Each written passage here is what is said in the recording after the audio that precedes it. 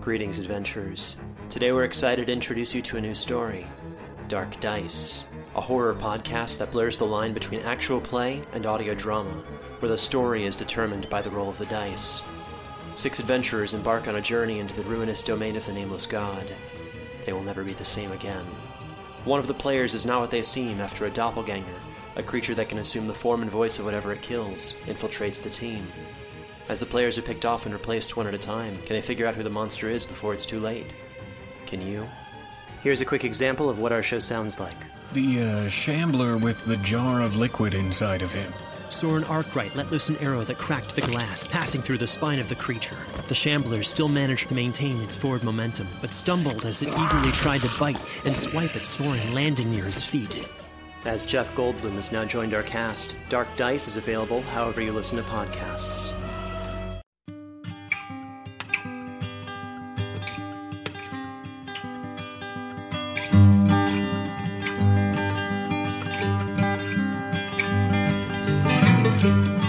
Hello and welcome to the Drabblecast, episode 115.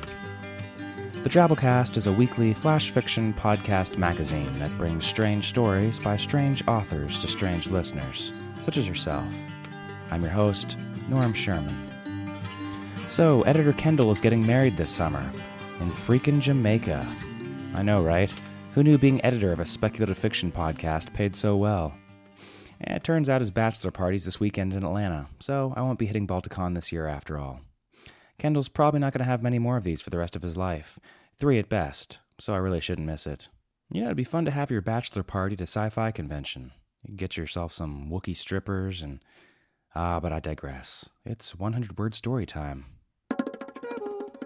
This week's Drabble is called The Absurdly Connected Machine and comes to us from J. Allen Pierce. Mr. Pierce has been featured in Kaleidotrope, Fear and Trembling magazine, and several times here on the Drabblecast. He lives in Portland, Oregon with his wife and hedgehog.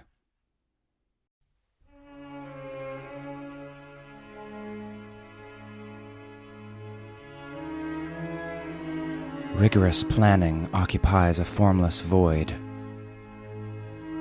Then, with a bang, dark energy expands outward, winding cosmic strings around galactic superclusters, splashing dust across spiraling sheets of stars. Structures are braided together by gravity. Molecules spin and collide. The absurdly connected machine continues to whir as bees dance, children starve, vestigial fins and wedding vows are forgotten, and a billion fireflies glow in a billion galaxies. Eventually, as the final sun dies and the last traces of energy are consumed, the deliberately over-engineered apparatus comes to a stop, causing a small, silver marble to be spit into an empty cup.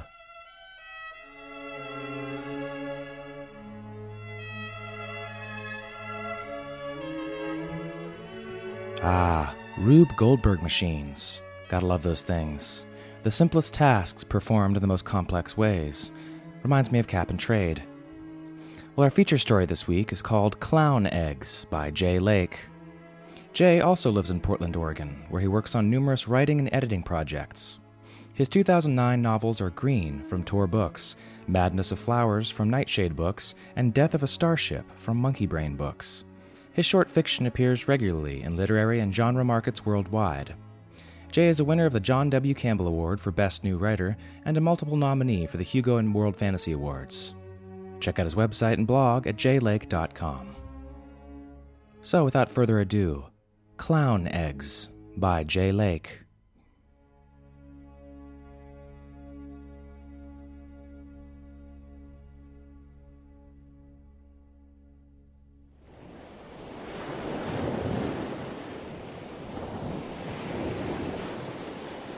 The spring tide rolled across Momus Beach, tossing the flaccid corpses of clowns like so many torn balloons. Weathered to a dispirited pallor, they twisted in the foamy surf with the eternally surprised expressions of the dead. The Grand Causeway, linking the great coastal cities of Port Gacy and Pogoville, flirted with the ocean along Momus Beach.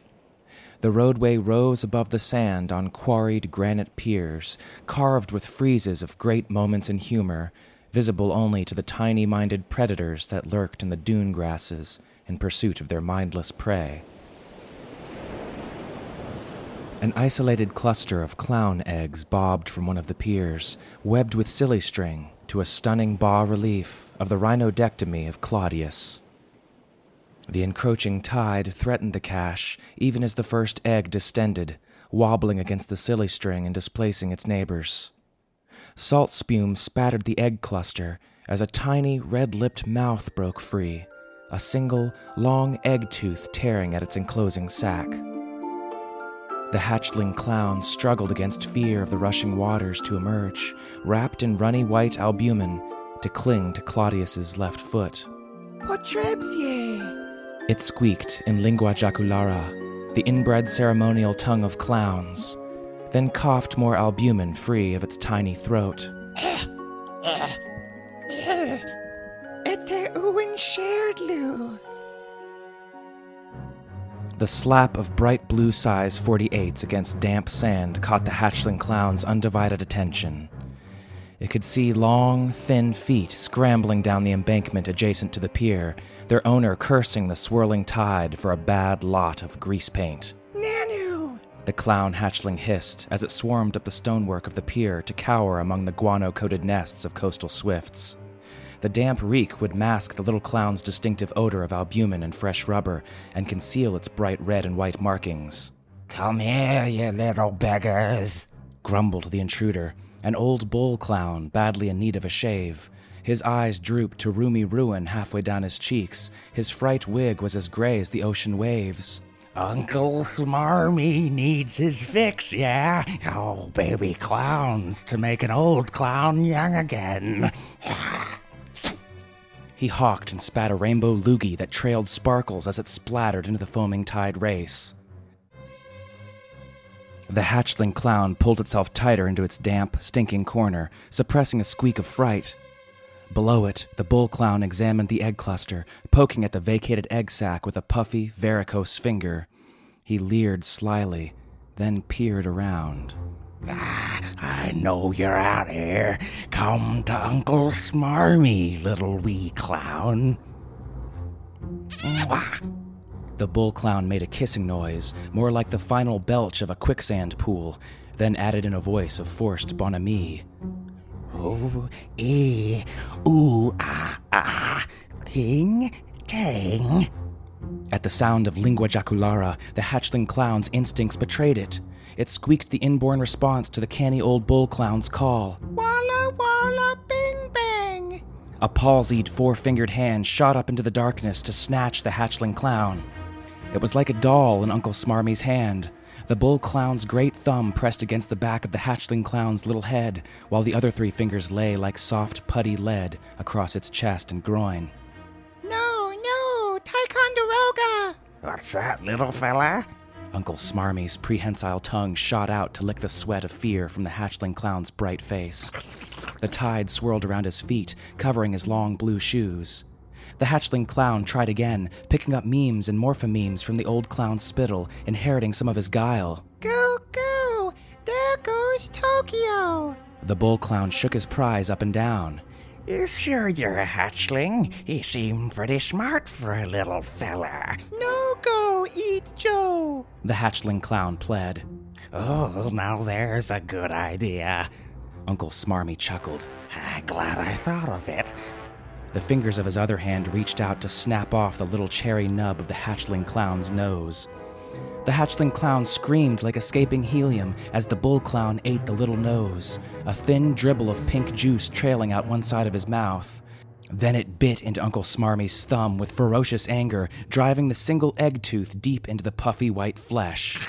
Ow! Screamed the bull clown, snapping his hand back and forth and dancing around knee-deep in the racing tide. Get him off me, the little beggar!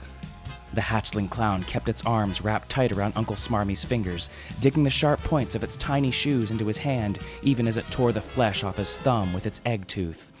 The taste of the old clown's blood brought sharp lessons, a lifetime of pain and experience flooding into the hatchling.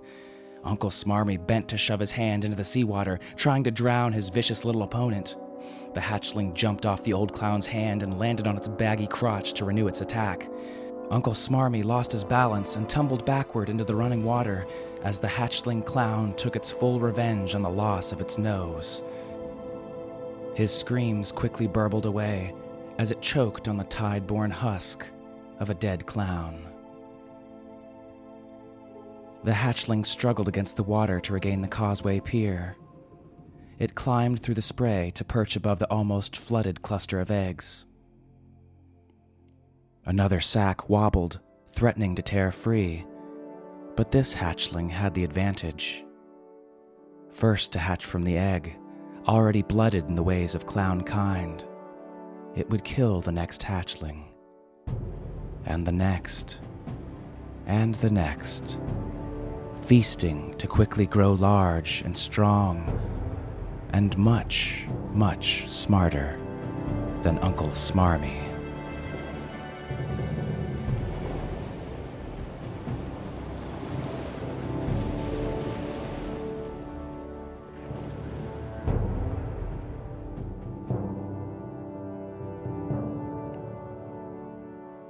Well, that was our story. Hope you enjoyed it as much as I did.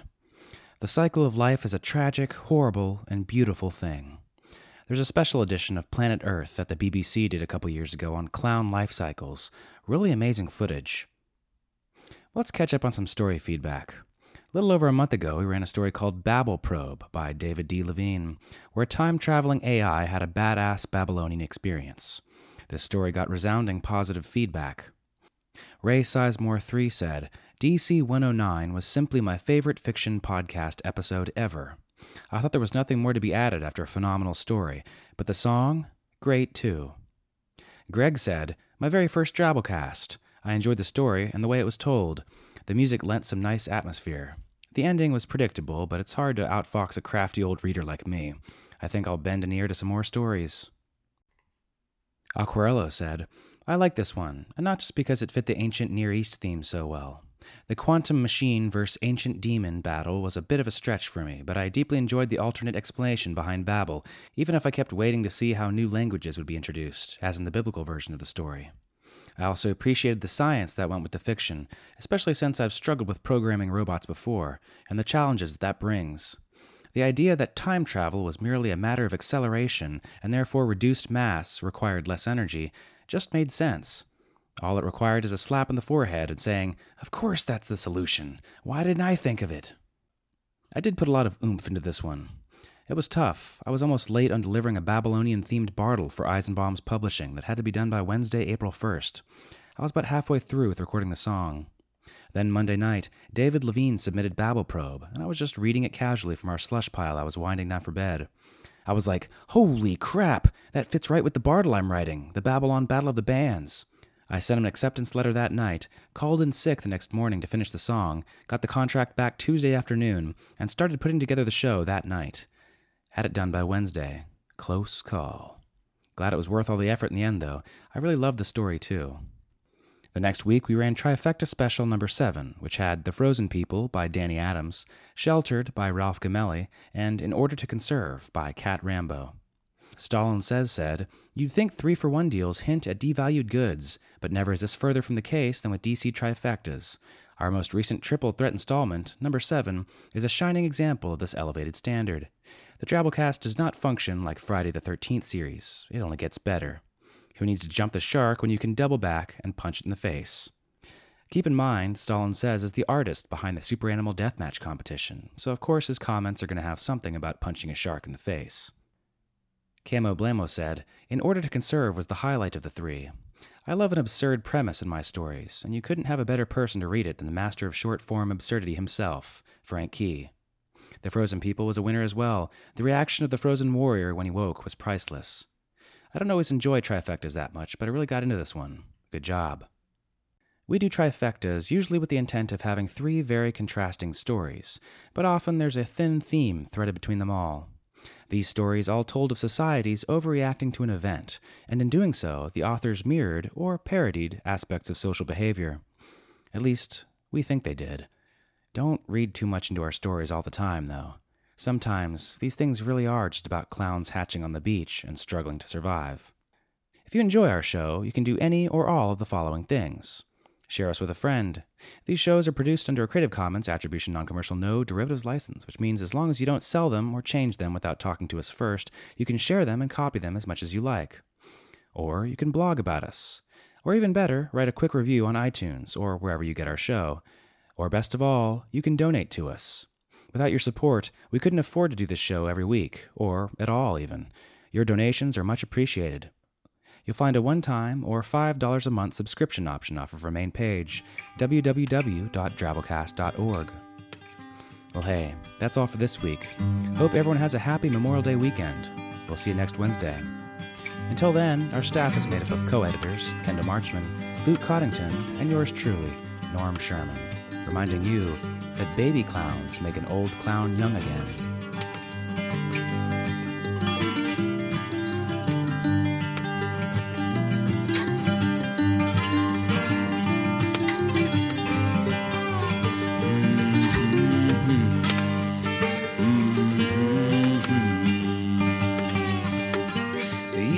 Saunters to closing. The waitress turns chairs upside down. Every 5 minutes, a transplant candidate dies while waiting for a compatible heart, liver, or kidney. Imagine a technology that could provide those life-saving transplant organs for a high price, and imagine what a company would do to monopolize that technology. On a remote island in Lake Superior, a team of geneticists unlocks this holy grail of medicine by reverse engineering the genomes of all mammals, creating an animal with organs perfectly suitable for human transplantation. They envisioned a docile herd animal, but one team member had another, darker vision. This ancestor is anything but docile. The team's work spawned something big, something evil, something very, very hungry. Ancestor is a complete serialized fiction podcast by #1 New York Times bestselling novelist Scott Sigler, with all episodes available. Binge the entire story now on Apple Podcasts, Spotify, or wherever you listen to podcasts.